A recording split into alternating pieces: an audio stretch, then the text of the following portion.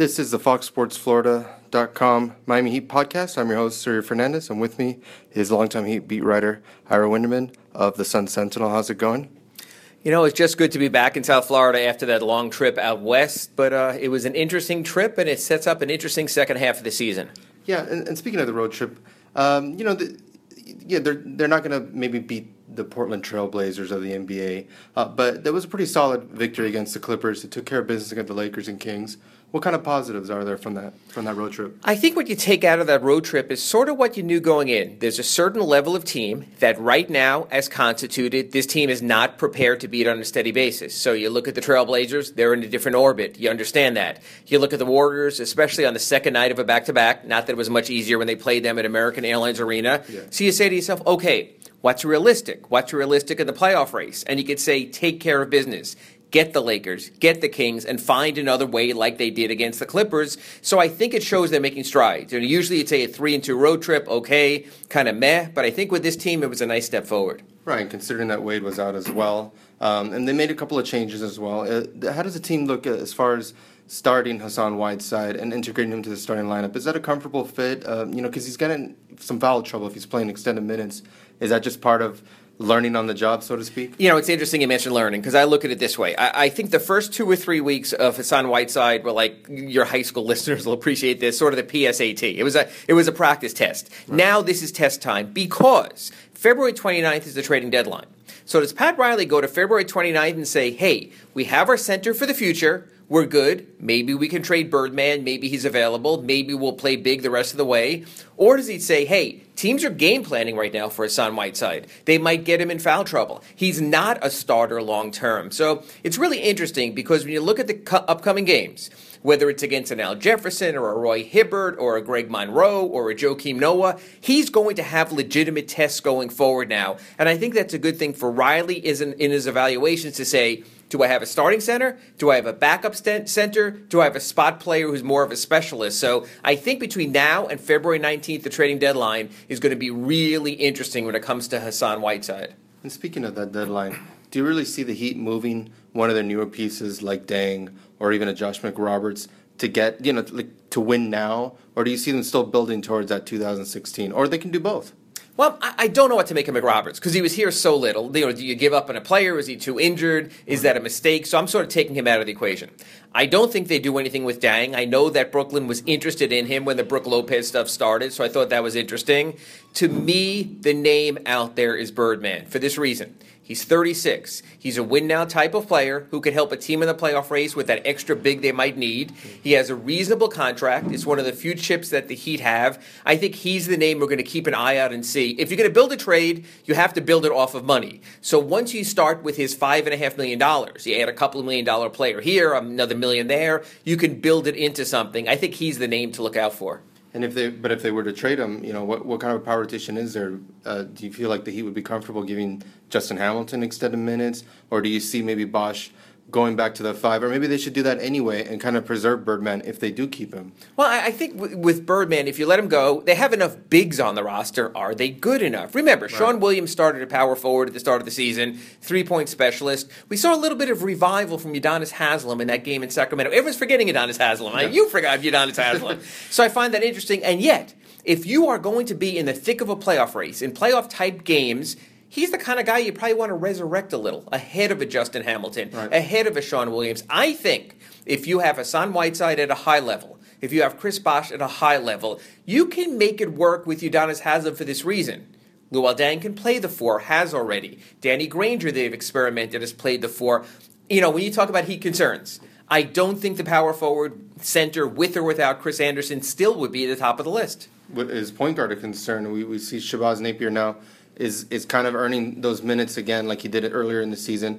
And he's played pretty decently. He's shown some fundamentals. His shot still needs to be worked. Well, a lot of things need to be worked on, of course. Rookie. But, but do you feel that, he's shown some progress in that road trip?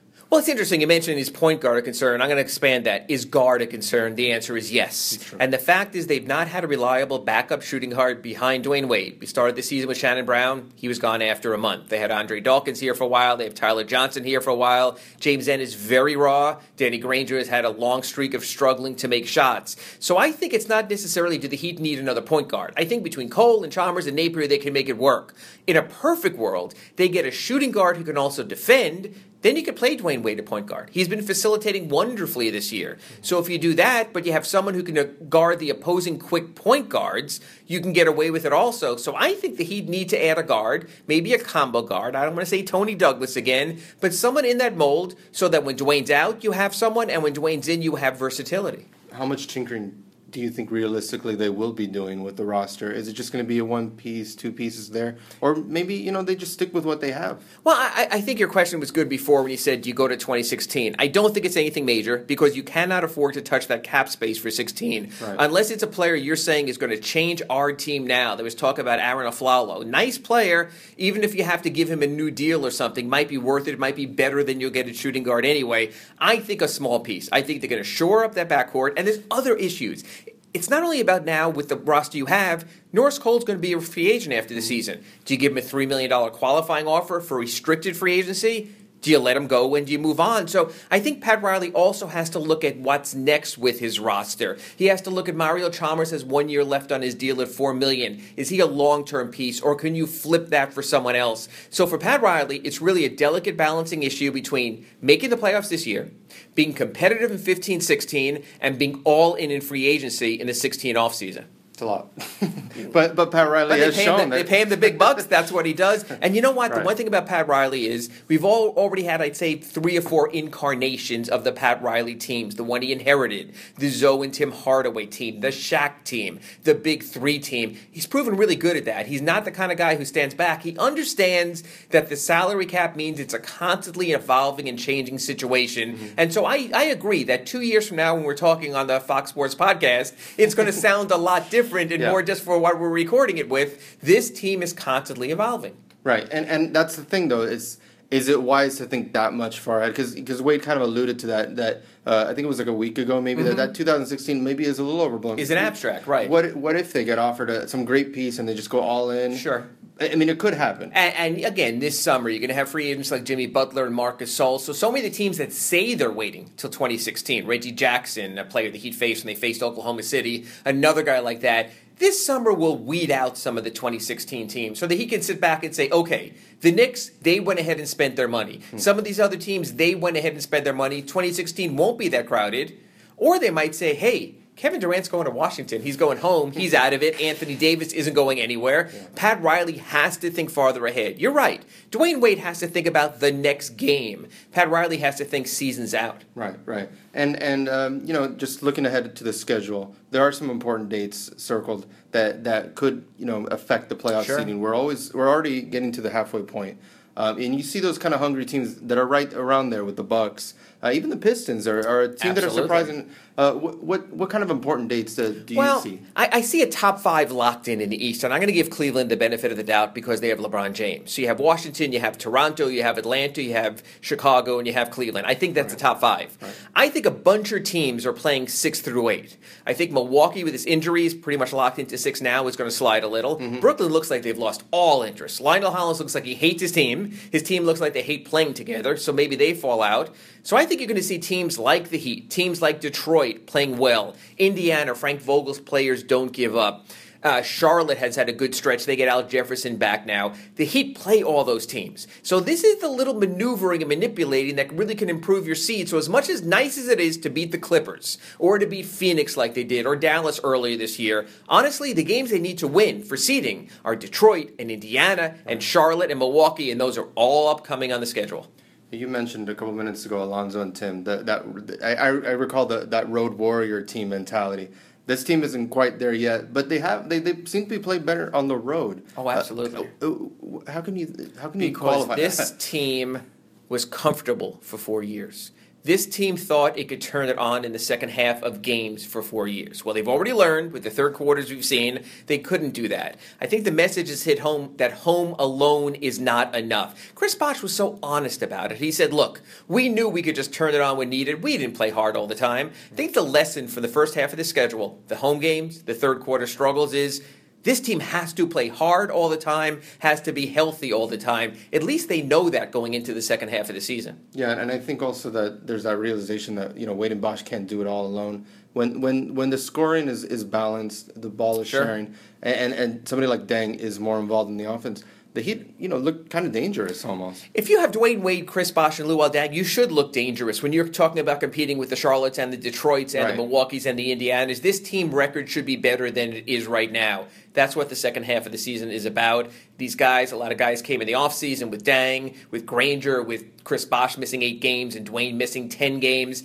Now's the time they need cohesion. We'll see what they built the first 3 months of the season. And cohesion, though, with Wade, he's missing a couple of games here and there. Do you see that kind of just going forward? Well, as I wrote, through the first 40 games of the season, Dwayne Wade missed 10 this year. Yeah. Through the first 40 games of last season, Dwayne Wade missed 10. I saw that, yeah. He cannot afford to miss another 18 like he did last year. This team is not built to withstand that.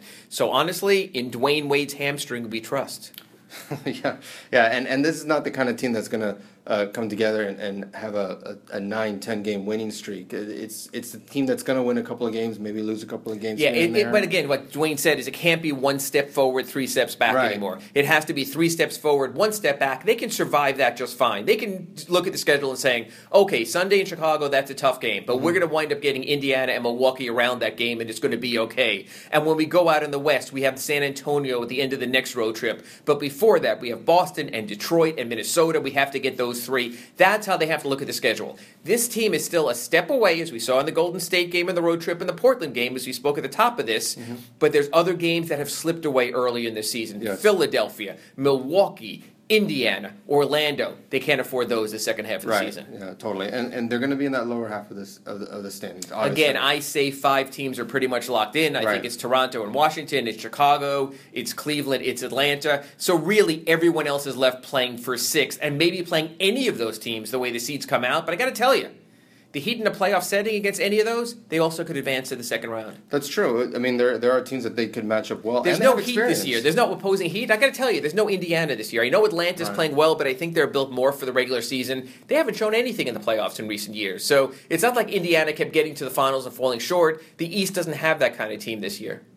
All right. Well, once again, thank you so much for answering many of my questions. And we're going to look forward more and more as the time goes on. We're going to talk more about playoff seedings and all of that. Yeah, I think the P word's going to come into play a little more. So I think it's good for the Heat, and I think it's good for us. Right. All right. Thank you again. Thank you so much. Take care.